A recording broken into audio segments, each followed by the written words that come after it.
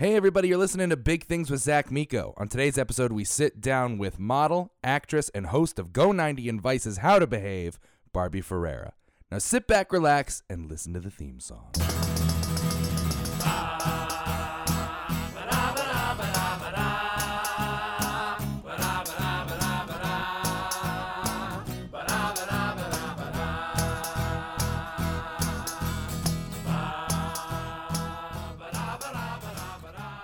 All right, welcome to Big Things with Zach Miko, everybody. I'm your host, as always, Zach Miko. How's everybody doing today? We got a great show for you coming up. My apologies if I sound a little under the weather.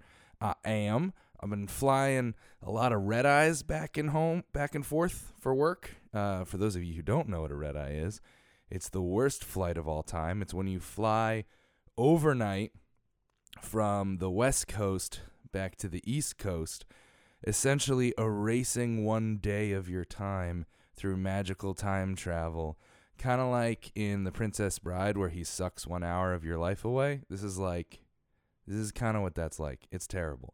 You fly overnight, the day disappears due to the magic of time change. And when you're as big as me, you don't sleep on the plane, so you just get sick. So I'm just a little sick, but everything's fine, guys. I got my Mucinex. I got my Theraflus and all that fun stuff. And it's St. Patrick's Day, the day I'm recording this, so I'm going to have some whiskey and everything's going to be great. We sit down with model and actress Barbie Ferreira. Barbie is amazing. She broke through doing the Aerie Real campaign a couple of years ago.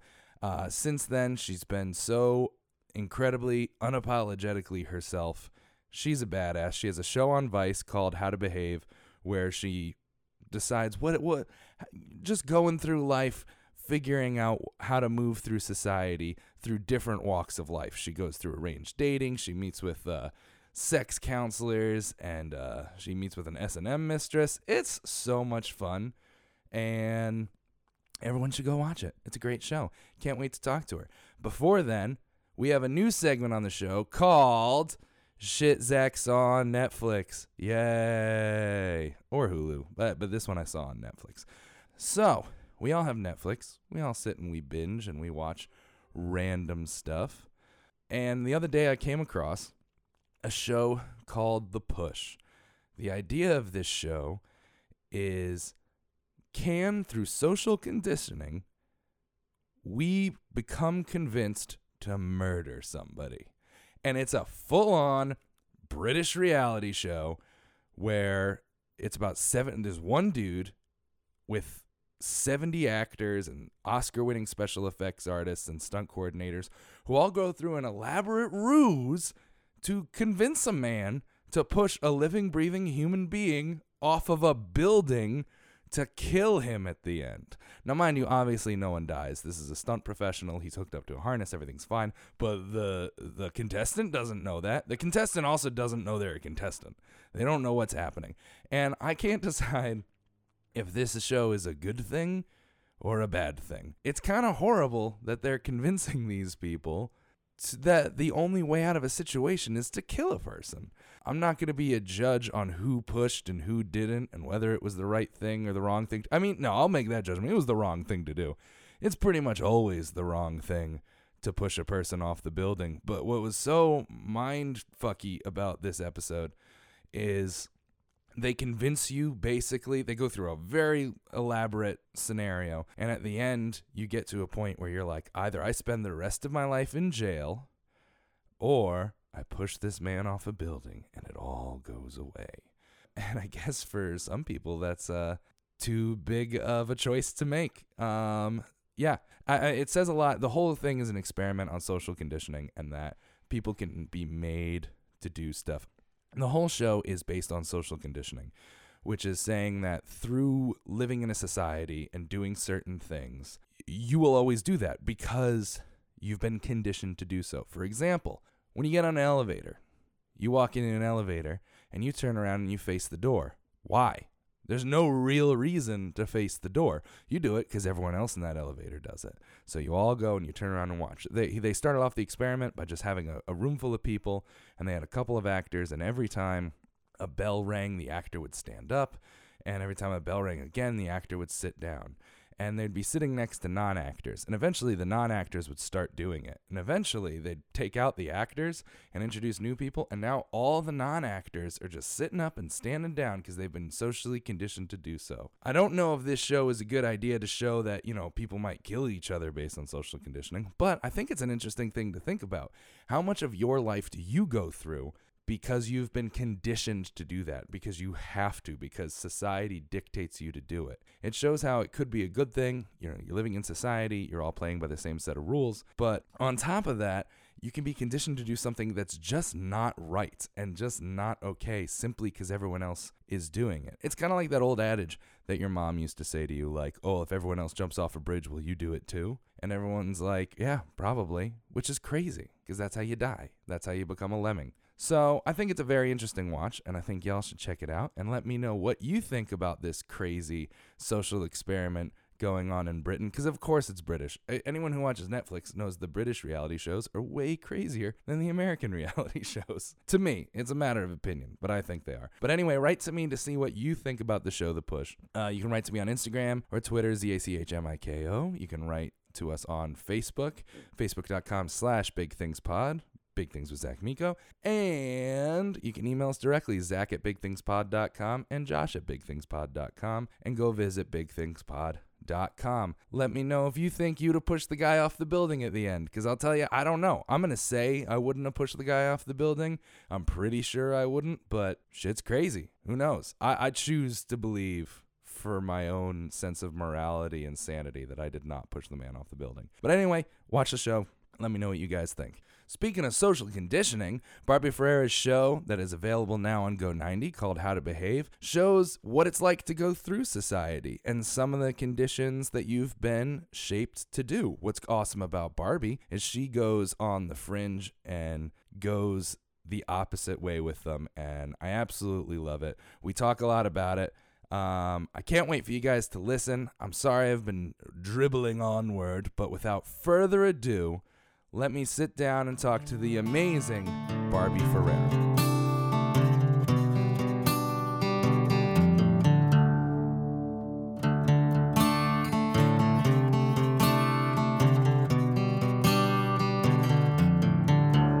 Hey, Big Thingers is the name we just came up with for you. Ladies and gentlemen, I am sitting here with model, host, actress, activist, awesome person, Barbie Ferreira. Hey, Barbie. Hello there. Oh my God, I'm so excited. That's fun. This is like my dream come true being on a podcast. I love talking, so I love to be a part of the podcast world. It makes my job immensely easier that you like to talk, so that's even better. So we're sitting here in Brooklyn, New York. Brooklyn got busier than I remember it ever being in my life. Right next to the L train, which is probably it's like the Times Square of Brooklyn, I would say. Yeah, no, there's way more. I mean, it's a weekday, so I was like, I came and I'm like, don't people have work to do? Where is absolutely everybody? Not. There's a line around the movie theater for Black Panther, rightfully so, around the block on a Friday morning, and I'm like, I want to join that line with my Movie Pass now. Totally. No, you have Movie Pass? I sure do. All right, Movie Pass isn't paying us to plug, so we can't plug it. Yeah. No, I'm gonna plug it. It's awesome, guys. It doesn't make sense. Everyone, check it out. It's $10 a month to just see movies. It doesn't make any sense. Mm-hmm. It's a matinee in my neighborhood costs $12, so I make $2 every time I see. Every time, and it really is worth it. I saw like 5 movies last month. This month, not so many, but it still works out somehow. Yeah, I'm just like, you know what? I'm not even guilty about it. It's fantastic. Movie Pass, I'm going to send you an invoice. So we found out off air that, Barbie, you grew up right where I live, basically. Very much so, yeah. I was born in Spanish Harlem. Awesome. Moved shortly after to Astoria, and lived there for most of my adolescence, and then in my teens I moved to New Jersey, which was great. Okay. And then I moved back out. Where in Jersey? I lived in Maywood, New Jersey, which is by Paramus and Hackensack. I know where Paramus and Hackensack are. Yeah, I worked at Garden State Plaza. Awesome. At American Apparel, and I was there at the Taco Bell getting Baja Blast for sure. Oh. I actually went there the other day just for funsies, and I went to a Flying Tiger, which is now in the same retail space as where I used to work, and I was like, "This is fucking awesome! I love it." Yeah. Oh, I love Taco Bell. Can I curse on this? No, you can curse your ass off. All you have to do is click a button that says explicit, and then you can curse bleep all you want. Amazing. No, it doesn't even say beep. You just hear all the good words. So, okay. So, did you go to high school in New Jersey? Yes, I did. Were you a drama kid? How'd you know?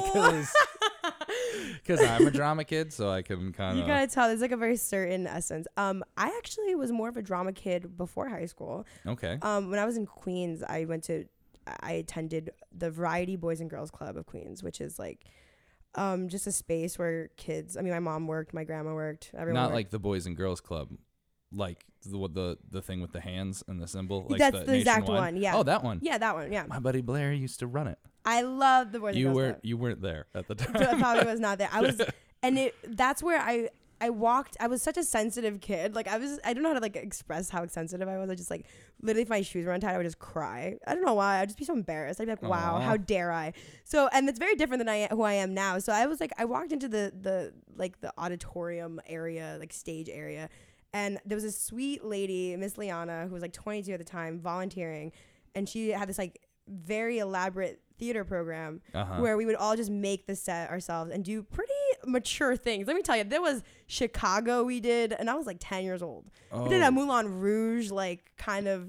It was very interesting. It was great. No, it's always amazes me, like coming from also being a drama kid. Yeah. Some of the plays we were allowed to do as like children, like they were real rough. I was in a very white production of Miss Saigon, which. So I remember in my elementary school, I was Martin Luther King Jr.'s mom in a play, and I like remember like that like a few weeks ago. Actually, I was like, I remember that. And I was like, that's very interesting. Not that my school was predominantly white at all, so it was just like they were just had like a little production. They just picked you. Picked me. You're just matronly. Oh my god, that's awesome. So were there any big roles in your adolescent drama career that stick out to you besides Martin Luther King's mother? I never. The thing about when I lived in Queens and then moved to Jersey was that Queens was very much like plays and not so musical like. Mm-hmm. So when I moved to Jersey and I went to high school, I started doing sports, which if anyone knows me, that's a hilarious joke. Yeah. Hilarious. I did the same thing. Yeah, and because it was so about the musical, like people were singing, they could sing their hearts out, they hit those notes. I'm tone deaf, except for when I have my fake band called Sad with my friend Sid, who's in the other room. But that's just me like wailing. But I was not very good at singing, so I kind of shied away from theater for like a couple of years. I played field hockey. I ran indoor and outdoor track. I don't know why I did it. I hated every single minute. Why did you do track? Because it was I'm not competitive. Everyone always tried to get me to do track, and I was like, at least in the other sports, and no offense to any track runners out there, but from a non-athlete person, I was like, all right, they're at least playing a game. I understand. That's track, I hate I'm it. just running. I hate the game. I know. There's something about the game that if there's no pressure, it's just me on my team, and I'm the last person in this 800-meter race. I am fine with that. But if there's other people who are counting on me, I just freeze, Oh, my God. And field hockey was the same way. I was the bench warmer. Our team didn't win a single game the entire season. We were the worst in the entire state, country, probably. Well, I mean, it's because also field hockey is kind of like a very private school kind of thing. And it's like, it's on like the same level as like polo. Yeah. And like lacrosse. Like for me, like it's very, but because no one in my high school was very much like a city school and no one played field hockey before. So we all just learned freshman year and we were just like playing, which was kind of cute and heartwarming. Aw, well, that's very good. So at what point I grew up being on the larger side, on the very larger side. I don't know what I'm talking about. So I can imagine we had very similar struggles, but I mean, middle school for me was the worst thing in the world. I can agree with that. Yeah, it's usually it's usually the worst thing. Why is middle school so bad? Because everyone's just full of hormones. Traumatizing. And doesn't know what's happening to their bodies, so they didn't. freak out and they look at other kids' bodies, and they're like, "You're weird because you look like this." Yeah. And it's the worst. But it's kind of like something. It's like a rite of passage as a human being. We all just have to suffer through the really and the lifelong effects. Shitty thing. And of middle school. Exactly. We're all stuck with those scars forever. But at one point, it had to turn around. So you always wanted to. Was acting and modeling always your goal in the world? acting, definitely. Modeling, never. Yes. I mean, never. But at the same time, with acting came hand in hand. I thought that I needed, in order to act, to lose most of my body weight. Oh, like yeah. I was like, that was really what like motivated me. Like I was, and when I was 15, I lost like 30 pounds, like because I was thinking about that. I was like, this is what I want to do, and it still wasn't enough. That's the thing. It's never enough, and my body size will never be enough. So I might as well be myself. And it worked. It's just so weird how it worked out. Did you look back at pictures of yourself when you had lost 30 pounds? Because I know I did this. Whereas in like high school, when I was very weight focused and popping hydroxy cuts and like not eating, I was the skinniest I ever was, but I was convinced I was still the biggest person in the world. That's the thing that you have to learn is that 100%. When I first started modeling, that was right after it. So like at 16, I modeled for American Apparel, and it's unedited and unretouched and all that good stuff. And I was significantly smaller than I am now. And I saw the pictures and couldn't leave the house for 2 weeks. You know, like and the negative reaction I got from me being that thin and the reaction I got from those pictures are worse than the pictures now where I am a lot heavier. Yeah. And to me, I was like, what? And when I started working at American Apparel, I also never wore like high-waisted jeans because I hated my like hips and like all this stuff. And in a way, the first photo shoot that came out, that was like scarred for life for, and I like didn't leave the house, and I was just like, oh my God, like all these people are so mean to me. There's like 10,000 notes on Tumblr calling me all these things. Bad notes.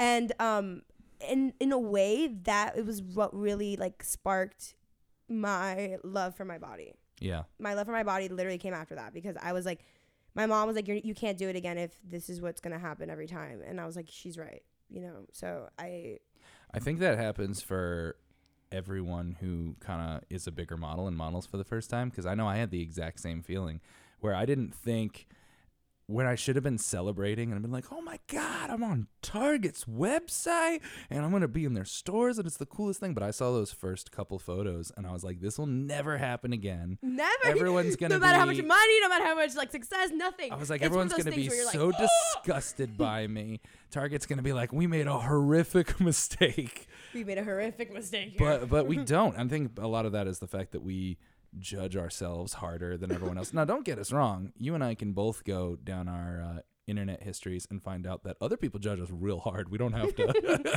We really don't. We don't have. And I think for me, that was a big realization. I was just like, man, everyone else is being mean. Maybe I should give myself a break. Yeah, it's one of those things where it's like you have to choose if you're going to treat yourself this way or not. And also, it's letting things go. I mean, the amount of pictures and content that are on the internet that I absolutely dread is more than the pictures I like, you know, or the videos I like. But at the same time, I've learned this thing where I let go. I just let go of things that are out of my control. There's videos that have gotten 1 million views on the internet that I hate, and the ones that I know everyone watches. And I'm like, I let it go. You know, it's like one of those things. I let it go. I don't like the way I look at it. And also knowing that the way you look in certain things is not the big message. You know, I always like, oh my God, but my double chin's coming out, and oh my God, like my arms look so big, and I'm like, at the end of the day, who the fuck cares? Exactly. You know, no one really actually cares. They're gonna think you're bigger regardless if you look like that or even smaller. Oh, it's drilled into our heads from when we're tiny children, like that. Oh, if you are bigger, that's a horrible thing. You are so bad. I said that in another episode. I was talking about how I'm like, for some reason when I was 5 years old, I didn't know anything. I didn't know what the Capitol was. I didn't know what was going on. I didn't know who our president was, but I knew that big and fat equaled ugly. No one taught me that. I don't think, and no one ever sat down and been like, well, Zach, just so you know, skinny good, fat bad.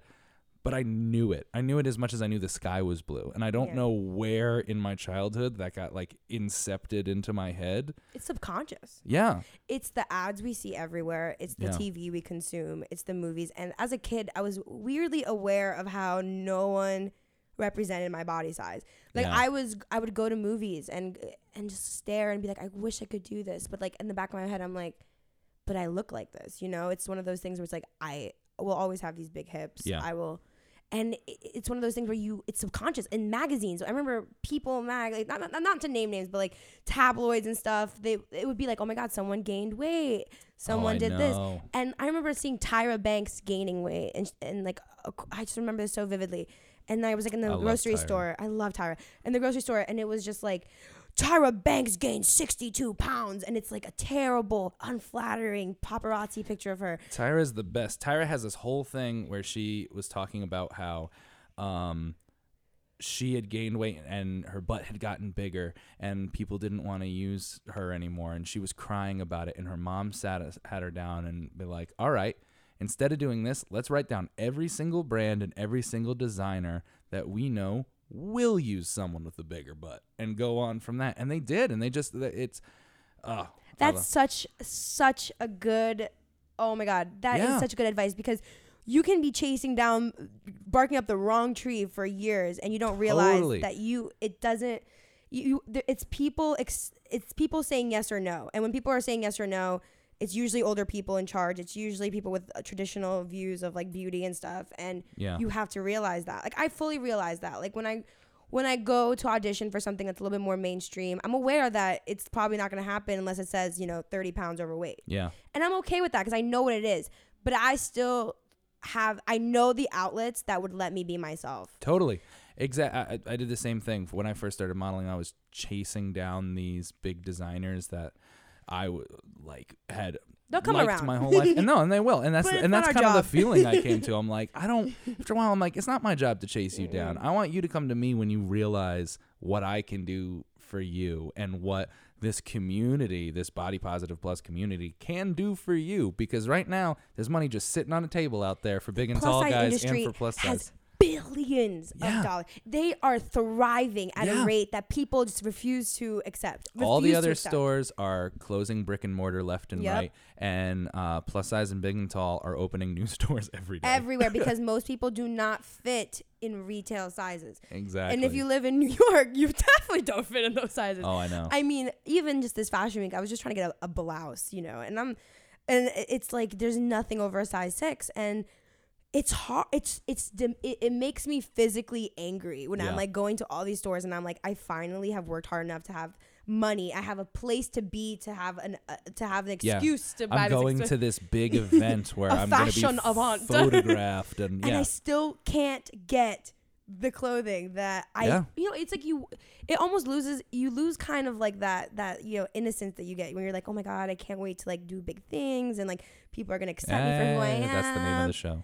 Right? But it's like at the same time, it's like with the internet and everything, we have the power. Totally. We are the ones with the free advertise, not free, but we have followers, so we can advertise ourselves. We can go straight to the people who already love us. I mean, we talk about like disrupting industries, especially advertising. I can go straight to my people online through myself, and I don't got to pay anyone to do it. I can just reach out to them and go, hey guys, I'd really like you to do this thing. Like, subscribe and leave a rating, everybody. So when did you, so American Apparel was your first ad. Did you get that through working there? No. American Apparel was a very strange company, and they just end there. My first shoot with them, they asked me if I wanted to work in the store because the pay for the shoot is I'm gonna disclose this like as much as like a meal in New York. So wait. So you shot for them and then they asked if you wanted to work retail? It was absolutely not a professional modeling gig in any sense of the word. It was like, a couple of dudes that I knew, shout outs to Erez and Mateo. They're still amazing. Yeah. And it would just be, and it would be in the basement of a store and it'd be a studio made there. And I could just style myself. And in a way, it was very liberating because I didn't have to wear makeup. I mean, if I wore makeup, they'd be like, take that off. They wanted it. Well, that's what I mean. That's why I always liked American Apparel's ads because they were so raw and real and like untouched and ready to go.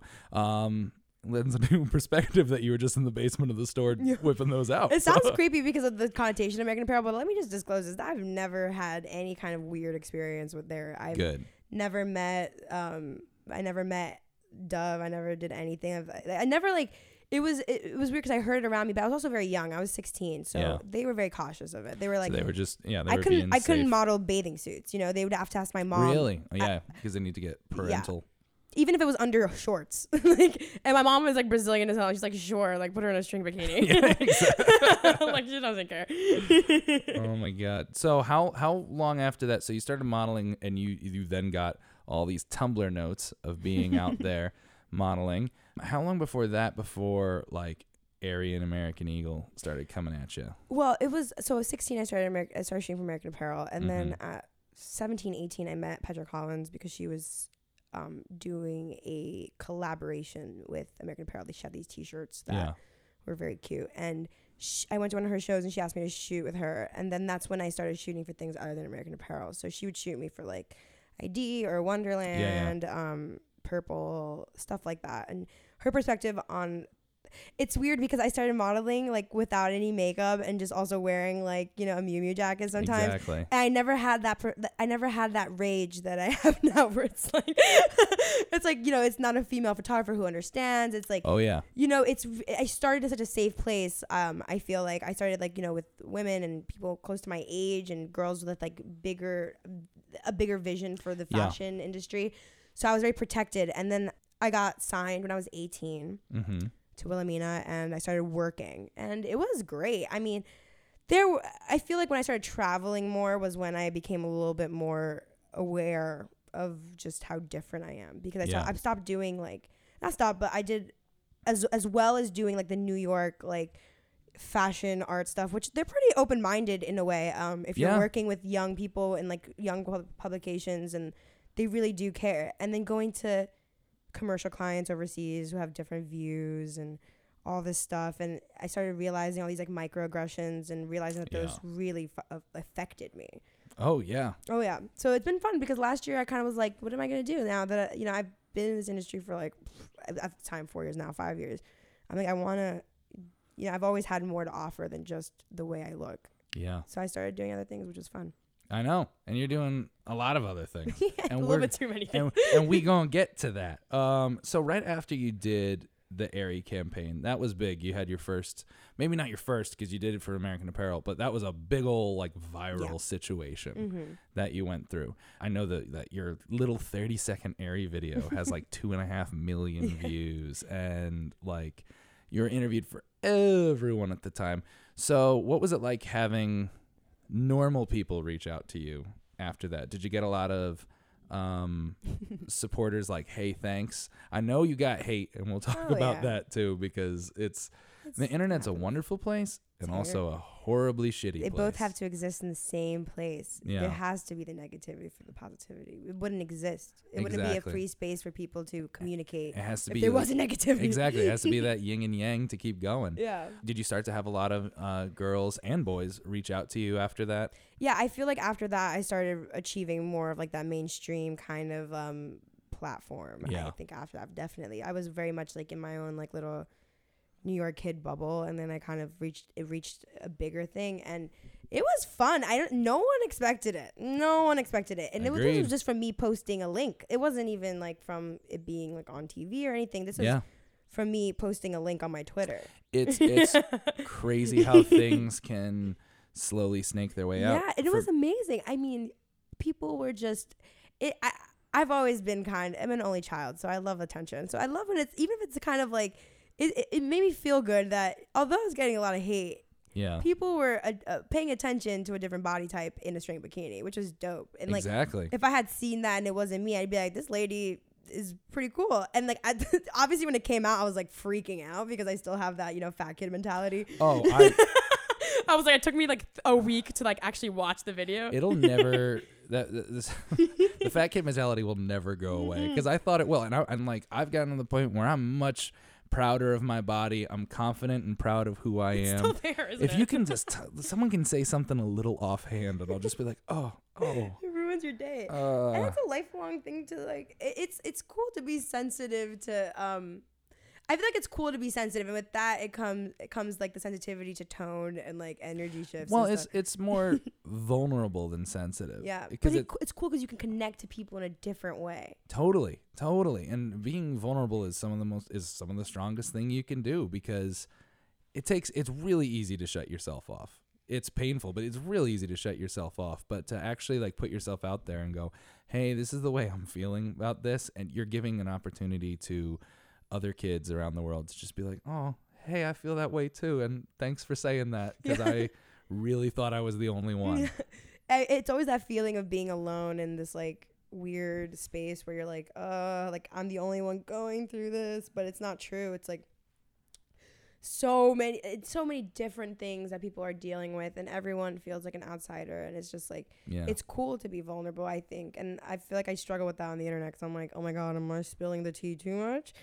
No, you spilled the tea just quite the enough. right amount. You went you had a photo specifically where you were talking about your stretch marks because a stylist thought you had been scratched or like mauled by a tiger or whatever that.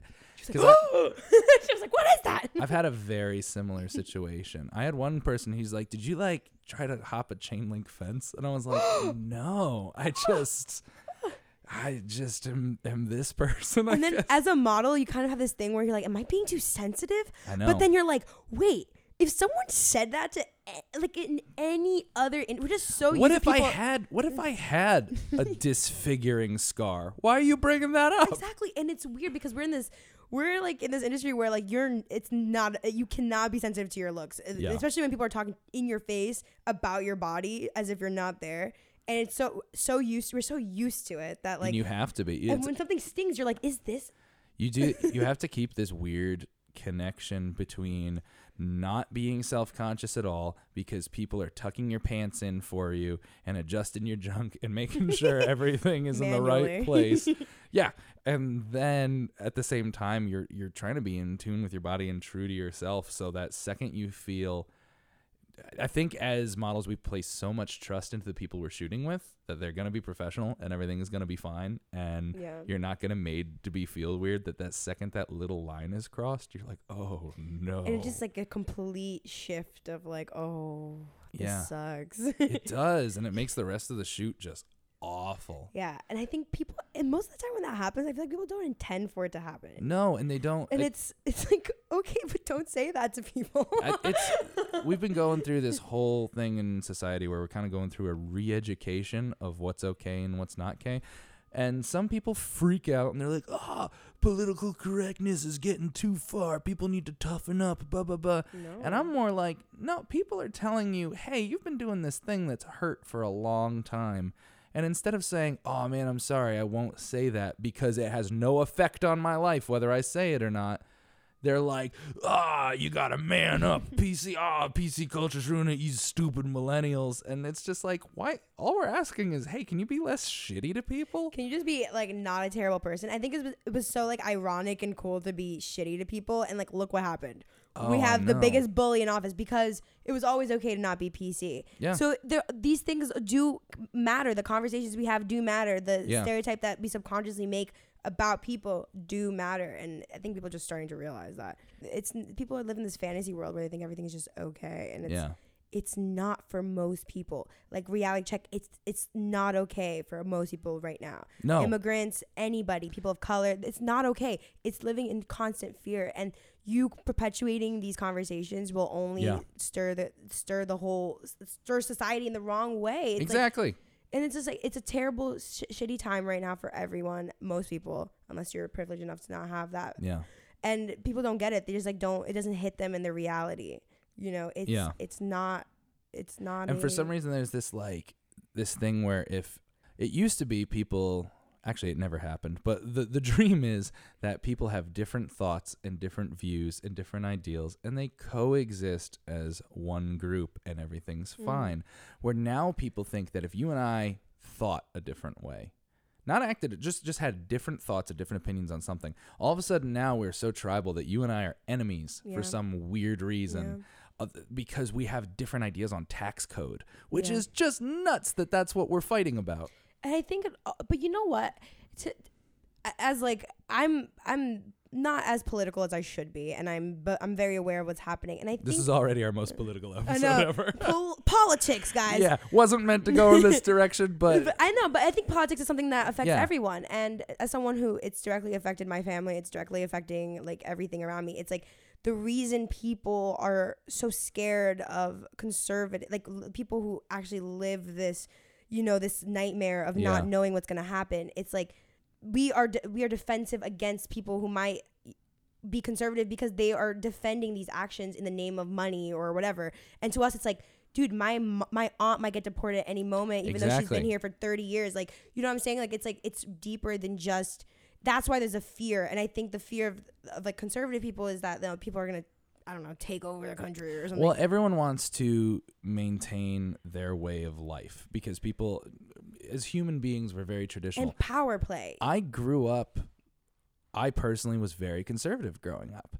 I voted for George Bush in our fake like middle school election. Like, you know what I mean? I was very conservative and I would get in arguments with people about it. Yeah. But it was because you know, some of my family was conservative and they were preaching it to me, so I believed it. And I'm not saying that some of their points were invalid because I feel like back then there were still arguments to be made. There was like actual things to be talked about, and not just like should we just completely leave these people to exactly. So like, back then, having people talk to me about smaller government and less regulations, I was like, yeah, that makes sense. So I was like diehard about it, and then.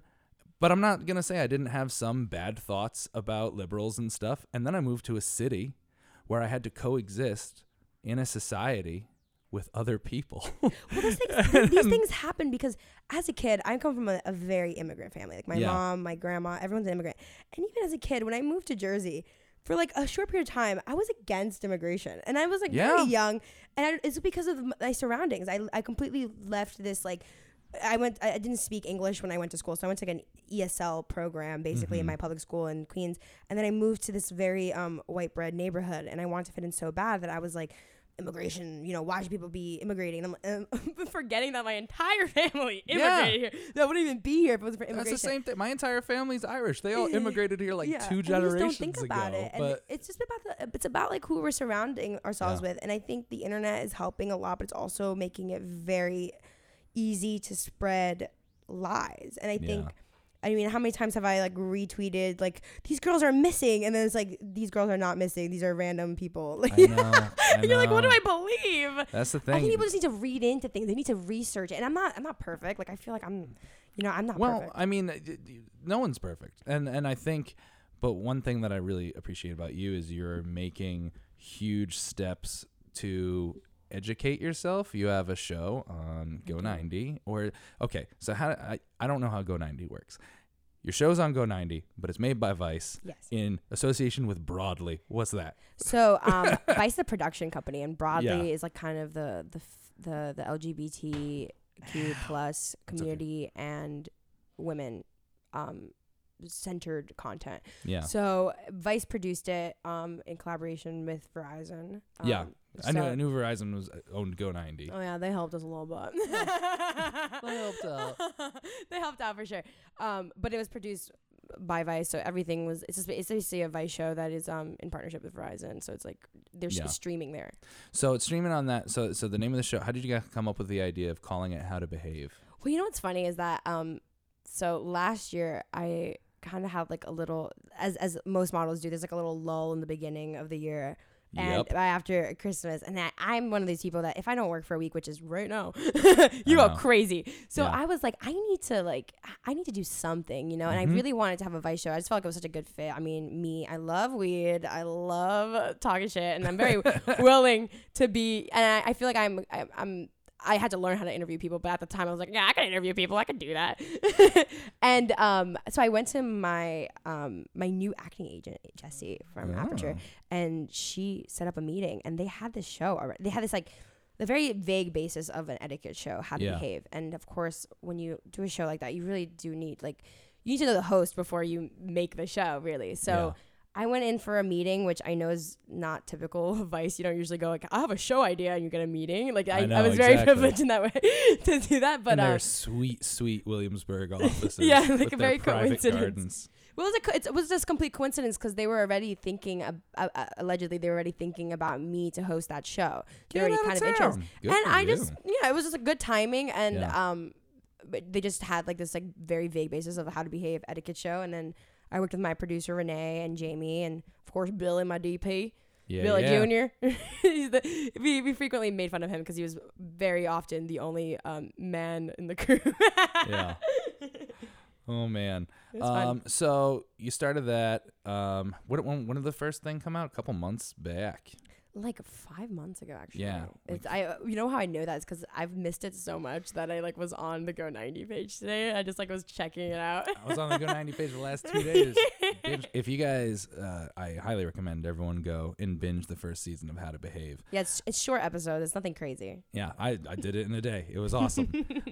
So when your first episode came out, you got set up on a blind date. Anything ever happen with good old blind datey? Oh no. Nothing really happened. I actually shortly after started dating someone. Yeah. So it was really funny because it was like the first couple episodes was just me like being like single and sad, and then I found someone, and then I had to do like another video about dating apps, and I was like, oh my god, I haven't been on it in a while, aka 6 months. Yeah. Oh my god. I was like, oh, it's been a while. I don't know. I know. It's been a while. Oh, It's hard being single in New York. I know, but Also, that blind date did not go well. I feel like It did it? It looked well on camera. I don't think so. I don't know. I was like, I'm rude. I'm impolite. He seemed nice. Especially we were trying to drag out of him. You're like, what's a deal breaker? And he was like, he seemed really into you. And he's like, nothing's a deal breaker. And you just kept throwing things at him. Yeah. And then finally he's like, fine, if you were on heroin, I guess that would be bad. Hashtag journalism. I know. It was that was probably one of the worst experiences. It was like 105 degrees, and I'm a sweater, so I was me I'm too. a sweater in this weather, which is like 60 degrees right now. Exactly. So I was just like, this is the worst experience. I'm like literally sweating up a storm. Yeah. In 100-degree weather with a random man that I've never met on a blind date. Oh, poor fella. I know, poor thing. I mean, he's never reached out, so. Oh, even afterwards? No. Date just happened and that was it. So why would you go to so in the show in that episode you guys are exploring dating. What made you think to, instead of doing the online dating thing, to have it like, isn't matchmaking a very old fashioned? I remember there used to be that weird millionaire matchmaker show that I used to watch with my mom.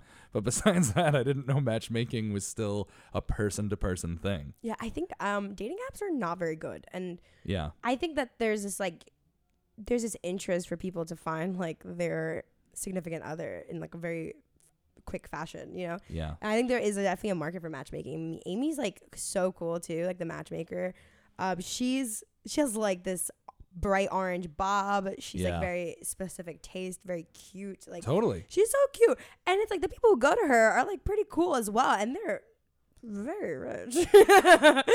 Of course. Well, I haven't actually used any of Amy's services. They're in Brooklyn. She's a very expensive person. Oh my God, she's expensive. Again, my only other experience with matchmakers was the show Millionaire Matchmaker. Yep. So I assume it's a pricier situation. I feel like rich people just don't have the time to date. Do your friends ever ask you to set each other up? I feel like that happens to me all the time now that I'm like in fashion. People are just like, hey, will you set me up with one? And I was like, absolutely not. I'm not doing this. I work with these people. I'd like to continue working with these people. I would like to continue working. People do not ask me for any. First of all, I mean, yeah, I know a lot of like hot boys that are like, you know, like, I feel like most of my friends are gay men, so like I feel like not most of the time have I match made, but I'm usually like, this guy seems your type, and then I'll like forward them I avoid the email. I avoided it every single it sounds messy, and people have match made for me, and it's been messy. I'm like the worst person to date. I don't know why people would ever match make me. I know. I'm a mess. So. Oh, you're not. I'm a lot. It's good to be a lot. Mm-hmm. So what would you say in the 10 episodes where you're going all over the place doing crazy things? Well, who was besides Amy Matchmaker, who was your favorite guest you had? And I'm hoping you say the finance dominatrix. No. I loved her. She's great. No, definitely Miss her. Thick. Miss Thick. Mistress Thick is actually the only person like that. Actually, not the only person. She was like the person that I look up to the most out of the entire show. She was awesome. Something about her, just fearlessness, and she has this amazing just outlook on life, and she's great. I mean, I love her. And I follow her on Instagram, and I follow Mistress Unknown on Instagram, which is her best friend. And they are so funny and amazing. They are so amazing. I can't even tell you or describe to you the stories they put up because it's private accounts. Yeah. I've seen some crazy things on their Instagram, and I live for it. On their Twitter, even better. Oh my God, They're so great. I love a dominatrix. they're so okay. So besides Mystic, was there a particular episode that you found particularly that changed your ideals on stuff and how the world goes? A couple. I feel like I learned so much through. That sounds so corny, but like I've never had the opportunity to kind of just do that. So Yeah. I learned so much from everyone. But Batsheva, who is a sex therapist, and she's an extremely religious woman, Yeah. and at the same time, like showing people how to use anal beads. And I'm just like, this woman is fantastic. This is literally like this is like the complexity of a woman. Like, Yeah. This woman has so many sides to her. She's extremely, extremely educated on everything. She's so cool. She's well spoken. She has like a great family. Like, she's just so amazing. Like, she really is like kind of showed me that, you don't have to care about what people think, especially like in her community. She's an Orthodox Jewish woman, and she literally teaches people how to overcome their like vaginal issues and has like a dildo closet. That's awesome. All She's right, great. You see the closet in the No, episode. you sure do. And my favorite part. There wasn't the shot of me walking out of the office with 3 dildos. Well, boxes. she also kind of like was shopping you to them, where she was. I remember she's like showing you some, and she's like, "This one's fine to play around with, but if you're having issues," she's She like, knows exactly what's going on. And she gifted me quite a few things. It was great. "Hey, She gifted my mom a thing. She gave my mom. She gave me a sensuality cookbook, and I gave it to my mom. what kind of recipes are on that? I don't know. I was like, I don't want to read it. Is it all just like oysters and chocolate covered strawberries, or is that Probably. too old fashioned? That's I'm hoping definitely there's something in the book that like none of us don't know, where they're just like, "Hey guys, Brussels sprouts, get you going." Get you going. And also she has these like books, like these children's books for like all ages about sex, and they're so amazing because her thing is when the right time to talk about sex is when your kid asks. Because Totally. as soon as you start instilling the shame and this like secretiveness and this like you can't come to me, it affects them for their whole life. Yeah. So How old were you when you had your first sex talk? I actually talked about it in the show with my mom, and we never had a sex talk because I was very shy with that kind of stuff. My mom would try. My mom is very open. She's very young and open and stuff. She would try, and I would just be like, no, I don't want to hear about it. But I was very much on the internet, so I learned about sex in different ways. Oh no, Through good old fashioned internet. my mom gave me the sex talk every year from 11 to 18. That is so brutal. I'm so sorry. Hey, I knew what needed to happen. But Did it change every year? Not really. She was very straight. She just wanted to Checking in. She wanted to make sure I wasn't getting STDs, that if I was doing it, I was using protection, that I wasn't getting anyone pregnant, Yep. and that I wasn't hurting anybody. Yep. And I appreciate it. Was so awkward at 11. But I'll be honest, by the time like the 17, 18-year-old talk came, it was like, Ma, I know. Mom, we get it. We get it. Sex. We get it. Please stop. But I appreciate her doing that because I mean, I grew up with hang-ups about sex for different reasons, but that was from an insecure, self-deprecating reason, Yeah, 100% not too. because like I didn't know Yeah. what it was or what was supposed to happen. Mm-hmm. Sex is fun. Shout out Batsheva. Shouts out to Batsheva. Good job, Batsheva. So in an interview, you referred to your How to Behave show as feminist propaganda, which is awesome. And I love that. And I've seen it used in like a couple places where they were trying to like use it as a negative term. Of course. Which to me is hilarious. I mean, my show could definitely be taken in a negative connotation if you have a different worldview. No, exactly. If you're Amish or something, you're If you probably if you really don't like women doing things, not a show for you. exactly. Oh, but what made you refer to it in that way? I think that just inherently, I'm very much an intersectional feminist in every way, shape, and form. I grew up with, a multitude of different women, different backgrounds, mostly Brazilian, but Yeah. and even in Brazil, it's so diverse there. Like, I mean, my aunt's gay. Like, I grew up with a lot of Brazilian lesbians, and like, I never. You said that in the show. Yeah. You're like, I grew up with my mom and 100 Brazilian lesbians. But it's And I so was true. I grew up like literally being topless at like the gay pride parade at Yeah. like 4 years old in the West Village because where my aunt lived.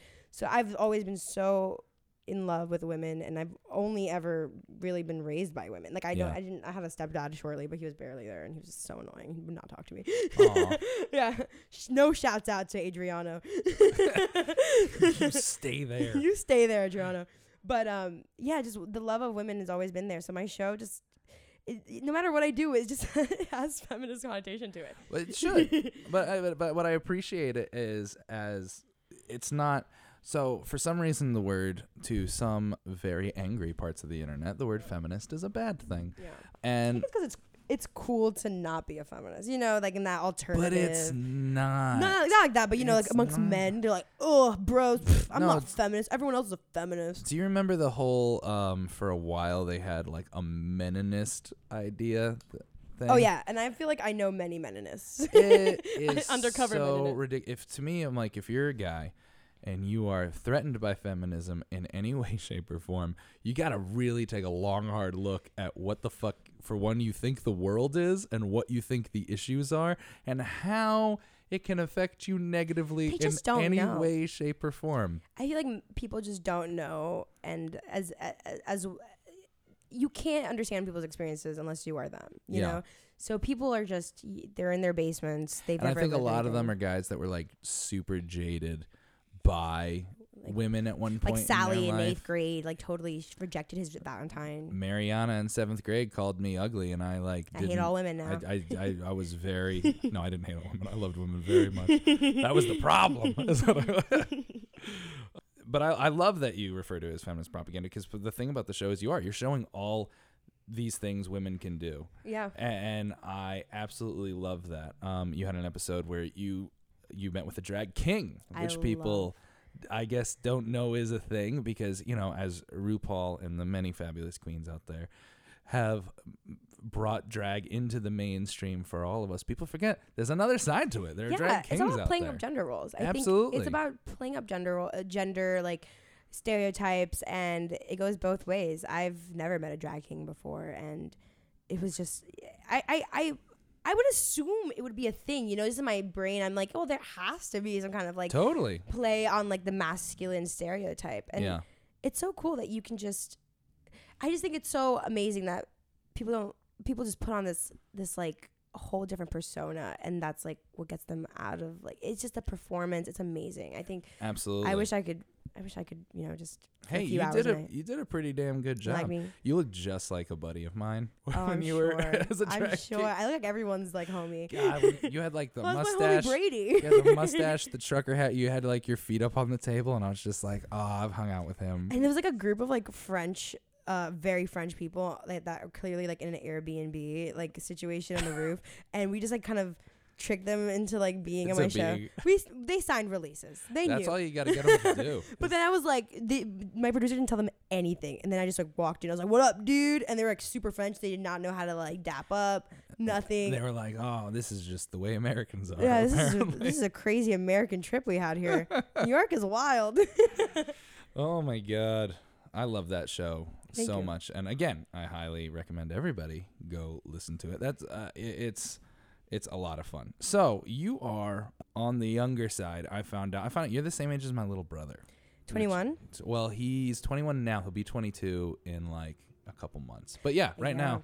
Or I have that wrong. He might be 22. Oh my god. That's and me he with might be everyone. turning 23. You're close. I'm close. around there. You guys are post Windows babies is the way I think about it. I totally had like a Dell dial-up. No, I know, but connection. I'm just like, but I remember like Windows 95 Yeah. being released, and my dad was so excited to get it. Yeah. Like, so I grew up not knowing. I got the internet around then. I got the internet around when I was like 10 years old. Do you always remember internet being a part of the life? I also got the internet at 10 years old. I think maybe a little bit younger. Yeah. We had like a desktop, but then as an only child, I got a laptop, and that's when it all went downhill. Didn't it? I don't think my mom probably was very concerned about me being on my laptop for Yeah. so many hours, but now she's probably like, oh, I guess it worked out. Did you have a live journal?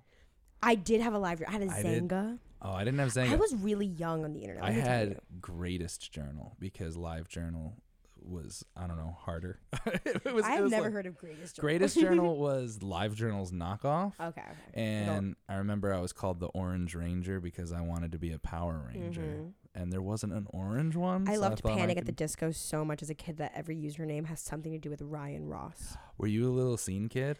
150%. Oh, I had love it. black extensions in my hair with bows when I was about 13. get out. I was a huge scene kid. I was hugely emo.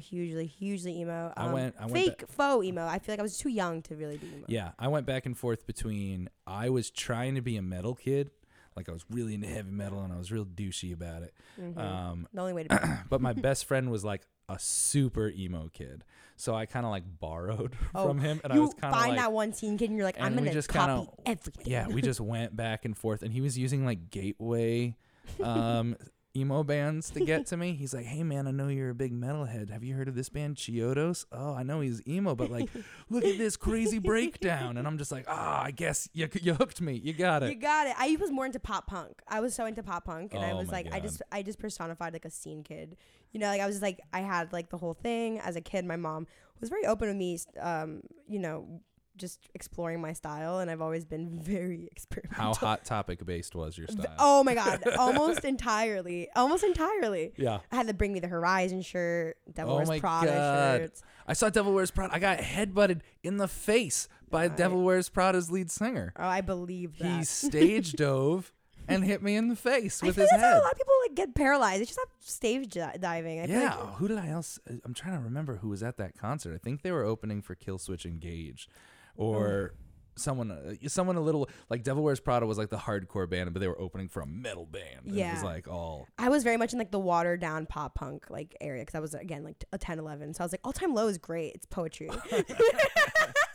Dashboard Confessional is poetry. Oh my God, you're so emotional. Death Cab for Cutie.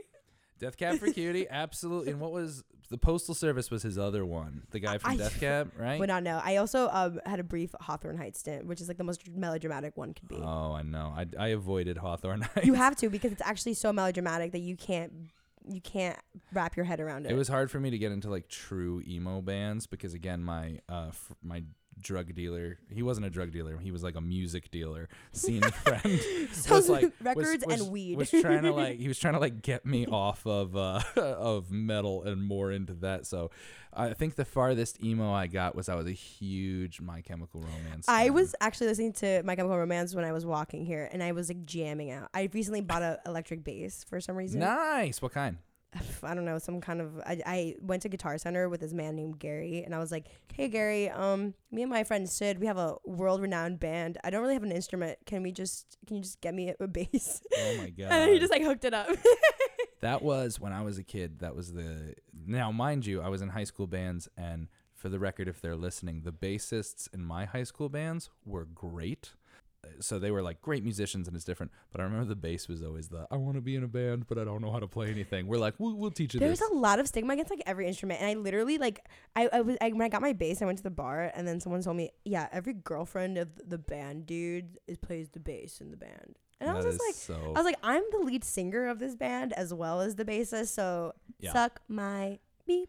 What was your band called? It's called SAD. It's like a sad seasonal affective disorder. Oh, that's a great name. Yeah. Actually, It's such a fake band. you can have fake bands. I went through band names you wouldn't believe. So Yeah, this is like a completely fictional comedy band, but we take it very seriously. you have to take it seriously. Take everything you do seriously. I just need hobbies. So what do you think, as being a younger person that we learned loves scene, do they even call them scene kids anymore? I don't think they do. No, they call them like alt. I feel like Alt it's evolved kids? into whatever fashion is now. I think so. Swear to God, scene has evolved to whatever fashion is now. I agree. I feel like everyone I The see New York fashion was scene. an old emo kid. Yeah, for sure. Yeah. So how much hate on the internet do you get, especially from your show, of people being like, ugh, millennials, of course you think that way. Oh, that's like, it's, oh my God. 90% of If it. anything I say, I mean, it doesn't even matter. I feel like I get so much, like if it's posted on Facebook, it's a dub. Like that's it. That is like an explosion of whatever opinions, either about the fact that I don't wear a bra on the show, or I actually just did a video with Broadly, and like every comment was just like, why are her boobs doing that? And I'm like, because I don't own bras. You're like, because they're moving? I don't know. Because they're What do just you- like that. They're just Exactly. So it's never like anything about, you know what, a lot of the hate I get is not so much about what I say, although I did do like a completely funny guide to online dating, and like everything was like how could she give advice if she's only ever dated people from the internet? I'm like, that was a hyperbole. First of all, like I've dated, most of the people I've dated were from the internet because I'm shy and don't leave my house. I know, exactly. Plus, also, it's become so, like, internet dating has become so mainstream. It's ridiculous. Me and, I'm married, and my wife and I met just at the start of it all. So we missed that whole thing, but we've even had the conversation. It's so like empty. a little part of us were just kind of like, I mean, I love you, but we could have spent just like, I just wish it came the minute of year Tinder. before I met you just to see what that was. It's nothing. You're not missing out I on know. anything. I don't really do like the Tinder dating app or anything. I have this one dating app that's like so pretentious, and the only women that are on there are like underwear models, and then the men are good all for them. all the men, the only people that get, and then all the men that are on there are just like crew dudes. And I'm just like, this is just the funniest app I've ever seen. Nothing ever gets done on that app. Yeah. No one talks to each other. No one like even like looks at it. They're too cool to talk to each other. So stupid. And it's basically a waste of time. Yeah. So online dating apps don't really work. I feel more of like a online dating approach would be nice too. I mean, like being like, hey, what's up? Like your pic. That's like the future of romance. I know, but that's what's happening now. All my friends who are like adult couples, anywhere from like their early 20s to their like late 30s, with the exception of like me and my wife and like one other couple, they all met on the internet in one way, shape, or form. I love It's internet so mainstream. I think it's good. I think it cuts out a lot of weeds it out. dancing But around. it's also bullshit. so shallow. I feel Oh, totally. I mean, how many times The whole idea of Tinder is just, do I like this picture? Yes or no? and it's like I start judging them by like the the actual photography of their picture. I'm like, oh, this lighting is bad. No, know. and then you're like, who cares? I mean, so many guys that when I was like 18 or something, I had like a Tinder for a while, and I would just like like be so shallow. And then I've met some guys that I've said no to on Tinder who like I fully started dating, and I'm like, this doesn't actually work. No, This doesn't exactly. actually work. Yeah, there has to be some compromise between getting to meet people on the internet and having to meet people in Well, on person. the basis of like 4 pictures, like how much can you tell about someone? You know, Can't tell a thing. can't tell a thing. I mean, you could tell a can tell, like, vague 4 idea things, of maybe. what they look like. You can think of a couple things. like they have friends. Yeah. They If they're wearing a MAGA hat, you figure out a lot. you figure out a lot. Like, It's like a swift note. You know, and a lot of the guys that like me that DM me are like super MAGA supporters. I think it's something about like, it's almost like the whole power play thing, like the dominatrix and stuff. I think because I'm so overtly liberal, they want to like. there's like military dudes that are just like so into, they're just very like, very much like very different than me, which I very much like into like the family dynamic and like talking about like, conservative views and like wearing the MAGA hat and stuff. And they're like, hey, they'll like tweet me something bad, but then they'll DM me like, hey, I want to Yeah. take you out sometime. I'm like, That's- absolutely not. They have You're like like- children. Oh. They have like little kids, and I'm like, I'm 21. Oh boy. So yeah, that's good. That's good that you're 21. It's a good age. I know Yeah. that's a weird thing to say, but I think it's in our generation we grow up way quicker than because we are exposed to so many things, like the internet, like pornography, like just people bashing us personally online. What is hold on, let me think of something to say. Don't worry, this is the cool part, is that I have an editor and his name is Josh. Hey, Josh. And I talk to my editor on my show like through the camera almost every episode. oh, I talk to Josh every podcast when I'd be I like- lose my train of thought, and I'm just like, hey, you're gonna take out this whole chunk. And I'll be like, of us not Eduardo, could you add a remembering." little like sparkle emoji to this? I know. Oh my god. Maybe we'll leave this in. Who knows? this Just is a real. take away the podcast magic in the world. So what is one project?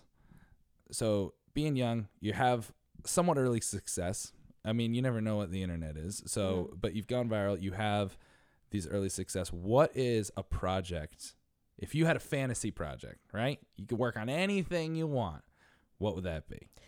I actually just directed a music video, which What? was so much fun. It was so much fun, and people gave me a budget to do a video, and it was so much fun. And I think I didn't realize how much I love being a part of the creative process, because when you're a model, you kind of let go of you kind of just let go of all your instincts to just give it to these people, you know, like, Yeah. oh, I don't like this outfit, but who cares, they're paying me. So it's like when you kind of let go of that, Totally. you let go of that, and like I forget the that amount of hip waders I've modeled.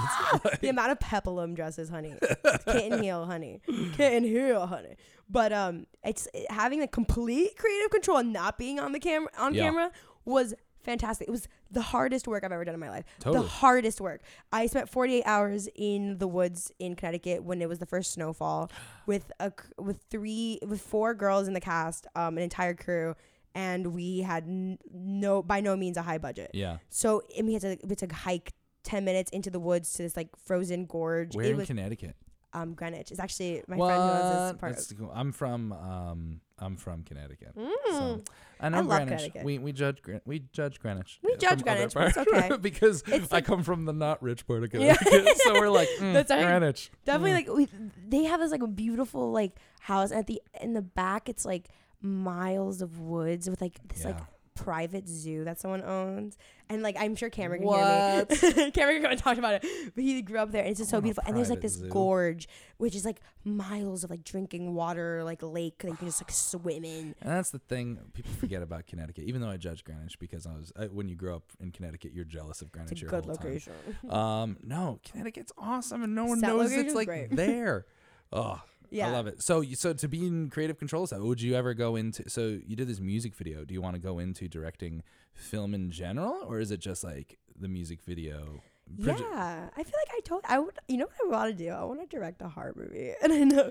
Yeah. And that's gonna be like in the very like far future when I learn how to do my shit. But like I'm working on it. I directed this music video. It's gonna come out, and then maybe I'll direct something else. Maybe I'll do. Do you want to plug it? You plug the. I mean, are you allowed to say? What Yeah, it it's is? coming out. So Cool by Dunia. It's Yeah. shot on film, so everyone who's a little film nerd. Time out. Your first time directing. You're Yeah. doing on Did film. I not tell you that it was the hardest work of my life? That's so difficult. It was on 16 millimeter, and like it was so hard, and it was months of pre-production, post, and then it was going crazy. It was just everything, you know, but it was so much fun. That's awesome. And you're going to do it. One of the main reasons I wanted to interview you is because it's a cliche term, but you're such a like tour de force of everything you do. You don't do things half-ass. Thank you so much. It's true. You don't. As an anxious person, that's like the best thing someone can tell me. Thank you so much. Oh no, you I don't constantly worry about you don't things do being half-assed. anything. I do the same thing, but you don't. Everything. I remember watching your show, and I got really intimidated to come and interview you because you were so good at interviewing people. I was just kind of like, what am I? By no means am I good at interviewing people. Oh, That's the you editing. are though. No, it's not. You're real good. Thank you. It took me Take a half compliment. It takes a while. Thank you. Listen, as a former fat kid, also, Compliments are hard. Compliments are real hard harder to than insults. but you gotta take them every now and then. Yeah, insults, you're like, you're right, I take it. So right. Compliments, you're just like, don't look at me. Why are you saying this? I had to learn how to interview people because I talk so much that it's like you can't, you know, it's like it's when you only have like an hour to interview this like dominatrix in the middle of New Jersey, you just you have to like kind of, and it's like know all these things, and it was so much fun. I loved listening to people. It was a lot more exhausting than I thought, like listening to people all day for 12 hours. Yeah. Because just actively listening to people takes so much energy out of you. Especially, I feel like I'm very I'm going to talk a little spicy, but I feel like I'm very like empathic in that way. So it was just very it was a lot, and it was fun. It is. You take on a lot of people, especially like that's one of the reasons I'm doing this show is because I love learning about people. I like taking people who I'm already inspired by and like, let me find out stuff about them that I don't know that they're willing to share. So, people fascinate me. It's the coolest thing in the world. There's so many. I always said with this show is like, I want to do two things. I want to inspire people because by these people that I'm inspired by, and I want to tell stories because every person has this crazy, amazing story to tell. Yeah. And I'm reading about, I'm reading this book called The Wild Woman or something like that. And it's about how storytelling is like the ultimate lessons in life. Yeah. And it's so true. It's like when you hear that you're not alone and that these people have been facing the same troubles for hundreds and hundreds of years. Yeah. And it's cool to like listen to other people. I love just finding out about people that I like. I love doing that. That's like so much fun to just know how they work and how they got there and just what brought them to do what they do. In the last like 3 years, all the books I've been reading have all slowly phased out from being like sci-fi fantasy, which I still read, but from being like I have Dune I have to read. Oh, I finally read Dune like years obviously later, and it was long. It's pretty long. It was good. It was real long. And then after I finished it, because my dad liked Dune, he was just like, there's 2 more, and I'm like, that's cool. Calm down. I'm glad there are 2 more. Maybe that'll happen in another 20 years. But no, slowly everything I have been reading, air quotes reading. My dad makes fun of me also because I have a very used Audible account because I listen to audiobooks. Reading. It is reading. But my dad's always like, make sure you do the air quotes when you say reading because you're listening. But no, they've all turned into biographies and personal essays. It's like now all I read because I'm just like, we have 6 billion people around us who have more interesting stories than I can ever find that are made up. So why don't I take the time to learn them? I think I love fiction, but I've really also just been on my nonfiction wave. I've just been like, dude, it's just like so interesting to hear people's perspectives on life. Because it's such a weird thing that we're just like living this like constant motion of actions and we're trying to like make sense of it, and it's a lot, especially like when I feel like I've been more in tune with my personal side because now I'm privileged enough to not care about money as much, like I'm not like oh my god I have to go to like work to be able to do this. It's more of like I have a constant job, I'm comfy, and then also because there's a whole aspect of everyone just watching you and it being this incredible pressure, and to find meaning in life other than just being this commodity. It's fun. It's like it's been like a really cool experience. I feel like that's why like a lot of like when you talk about like older like really established people, they're just like so in their own personal like space. They like know about themselves a lot because you have to. It's very imagine just being like called, just having your worst insecurities just flashed back at you every day. And like people's having their own commentary about what you do and having this immense pressure to like do these things and like not knowing what you're doing. It's hard, and it's not the hardest life. I mean, it's a lot harder to be struggling, which I completely understand and have faced. I know. It's just a different way of. That's something I always have to like reality check myself. There's an old saying called "no whining on the yacht," which is like because it's the same, and that's the way I feel like about my modeling career is that I'm like some days are so hard and I'm so beaten down, and then I have to stop and think. I'm like, I'm not in a coal mine. I'm not literally a jailer. But it's also good to accept that you have these issues because a lot of the guilt of feeling. I think I struggled with that a lot too in the beginning. I was like so guilty for feeling sad or for feeling tired. Yeah. And it's about accepting it and acknowledging that this is an incredible privilege that you have. And I think that's the coolest part is, you accept that, okay, I'm very, very privileged, but I do feel this way. These are still real, valid feelings I have to deal with, but it's also good in the back of my mind to go, everything's still pretty cool. It's like a safety blanket. It's like, okay, when you're going crazy, you at least think, oh, wow, look at what I've accomplished. You know? Exactly. And I think it's scarier because the future is just so, it's like daunting. It's like you don't know what's going to happen. We're always just thinking about the future and really living in like what you're doing now and like what the steps are is something I have to work on too. That leads us perfectly into the last question. Barbie, there's tons of people out there that feel they're never going to accomplish the things they want to accomplish for X, Y, and Z reasons. They could be socioeconomic. They could be based on gender, on sexuality, on size, on anything at all. They feel like they can't do it.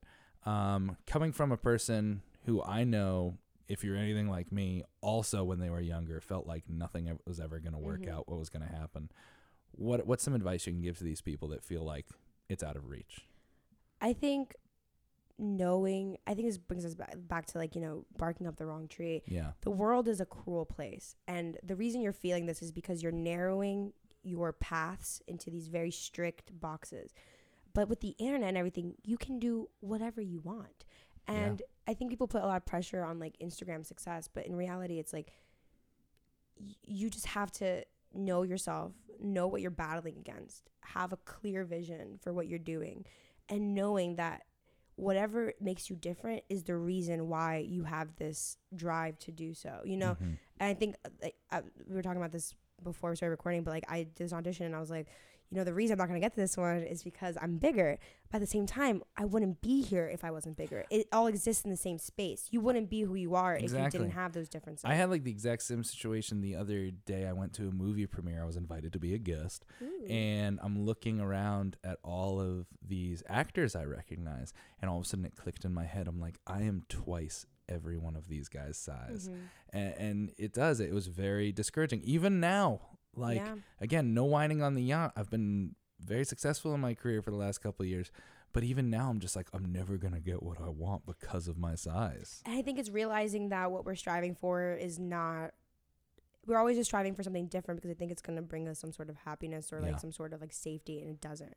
It doesn't bring you any sort of safety. It actually, I feel like being different is what people want to see. And I think if you think authentic, and it doesn't matter where you're from, because as long as you are blessed enough to have some kind of internet connection, or like, you know, you can do it yourself. And I think the internet is such a great platform because people who are very largely marginalized or not seen in the mainstream media have an opportunity to do it directly to people. And I think I would never be anywhere if I wasn't for Instagram. And it's not because I'm some sort of Instagram girl. I got all my followers from the work I do, which is I think a lot of people are like, oh, you have all these followers and you started working. I'm like, no, it's been like a slow process. It's like it's the other way around. It's the other way around. But when people like what you do, they're going to support you no matter what, and they want to see you in things. And not being discouraged by what people say is right and wrong, because they all have their different opinions. These people don't know what they're talking about more than you do. I don't care if you're 14 years old, you know? Like these people don't know that much more than you do. They are very stuck in their own thing. And just don't bark up the wrong tree. Don't beat yourself up for going against people who don't believe in you. Just find people who like support you wholeheartedly, and trust me, whatever happens in your journey, it'll happen for a good reason, and people will change their minds, and newer people with different perspectives are going to be in charge, like, you know, throughout our whole lives. So it's like, it's a whole process, and, you know, don't beat yourself up for things that you know are working against you. That's perfect. Barbie, thank you so much for talking to me today. Everyone, please go watch How to Behave on Verizon Go 90 in association with Vice broadly. Yes. Every time there's all sorts of things. But seriously, it's an awesome, awesome show. We're looking out for season 2 with our fingers crossed. And you gotta cross those fingers, girl. Oh, we're crossing them because I loved the show. And I need more. Follow Barbie on all of the social medias at Barbie Knox. Oh, what's the deal with Barbie Knox? I meant to ask you that earlier. So Barbie Knox is a Harry Potter spell that my early Instagram career I had Bored Barbara, and my mom followed me on Instagram, and I was devastated. It's the worst thing that can happen when you're 15. So I just got so happy that it's a Harry Potter related. So what is the spell? Lumos is to turn on the light, Nox is to turn it off. I didn't know Nox was to turn. Yeah, I'm real emo and goth, guys. I remember. Check me out. I remember Lumos. Yeah, Lumos and Nox is to turn off. Oh my God! Have you been to Harry Potter World? Oh yeah, when it first opened, I went to a Harry Potter convention at the same time. Did you buy a wand? I didn't buy one there, but I bought it online at the Swans shop. It was very crowded. It was the first weekend it came out. I went there and I was so. I bought a wand. I got an authentic wand. No, you got a much better one than mine has. Mine's great, but it's from them. But it has like, because I wanted the magic to work. It has like the little like dot that you have on your television remote is like on the end of it. So it just like beams. And there's all these spells you could do around the park, but it was like 6'6", 300-pound me. And a bunch of teeny little children, and I was like waiting in line behind them to make the water squirt. And you were so excited. I felt the same way. I went there for Harry Potter convention with my friend Hannah and my mom and her mom, and we definitely went to Harry Potter World. Oh, I love that. I loved Harry Potter a lot. Barbie, I love that. So follow her at Barbie Knox, which means turn off the light. Is it the same on Twitter? I don't have a Twitter anymore. I just have Instagram. Even better. One place. Yeah. Why not? Just come to the one place. It's the big one anyway. So follow everything she does. Watch How to Behave. Barbie, thank you so much for being incredible. I can't wait to watch your career keep on exploding. Thank you so much. All right. I'll talk to you later.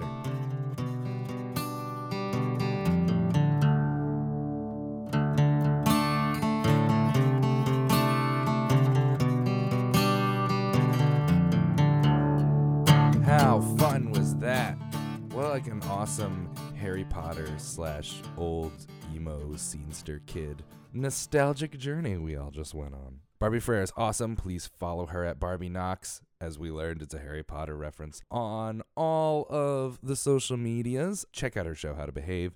She's absolutely amazing. And thank you guys for listening, as always. Please follow us on all of the social medias. Zach Miko, ZachMiko, on Instagram and Twitter, Facebook.com/BigThingsPod, and our website, BigThingsPod.com. If you guys could please leave us a 5-star review and subscribe, we would love you so much. It's how the podcast game is played, and we want to keep on playing it. We love you all so much, and we can't wait to see you next week. Same bat, big Monday time, same bat, big Monday place. You know, wherever you're listening. Thank you all so much for being a part of this amazing journey with me. Now remember, go out into the world and do big things.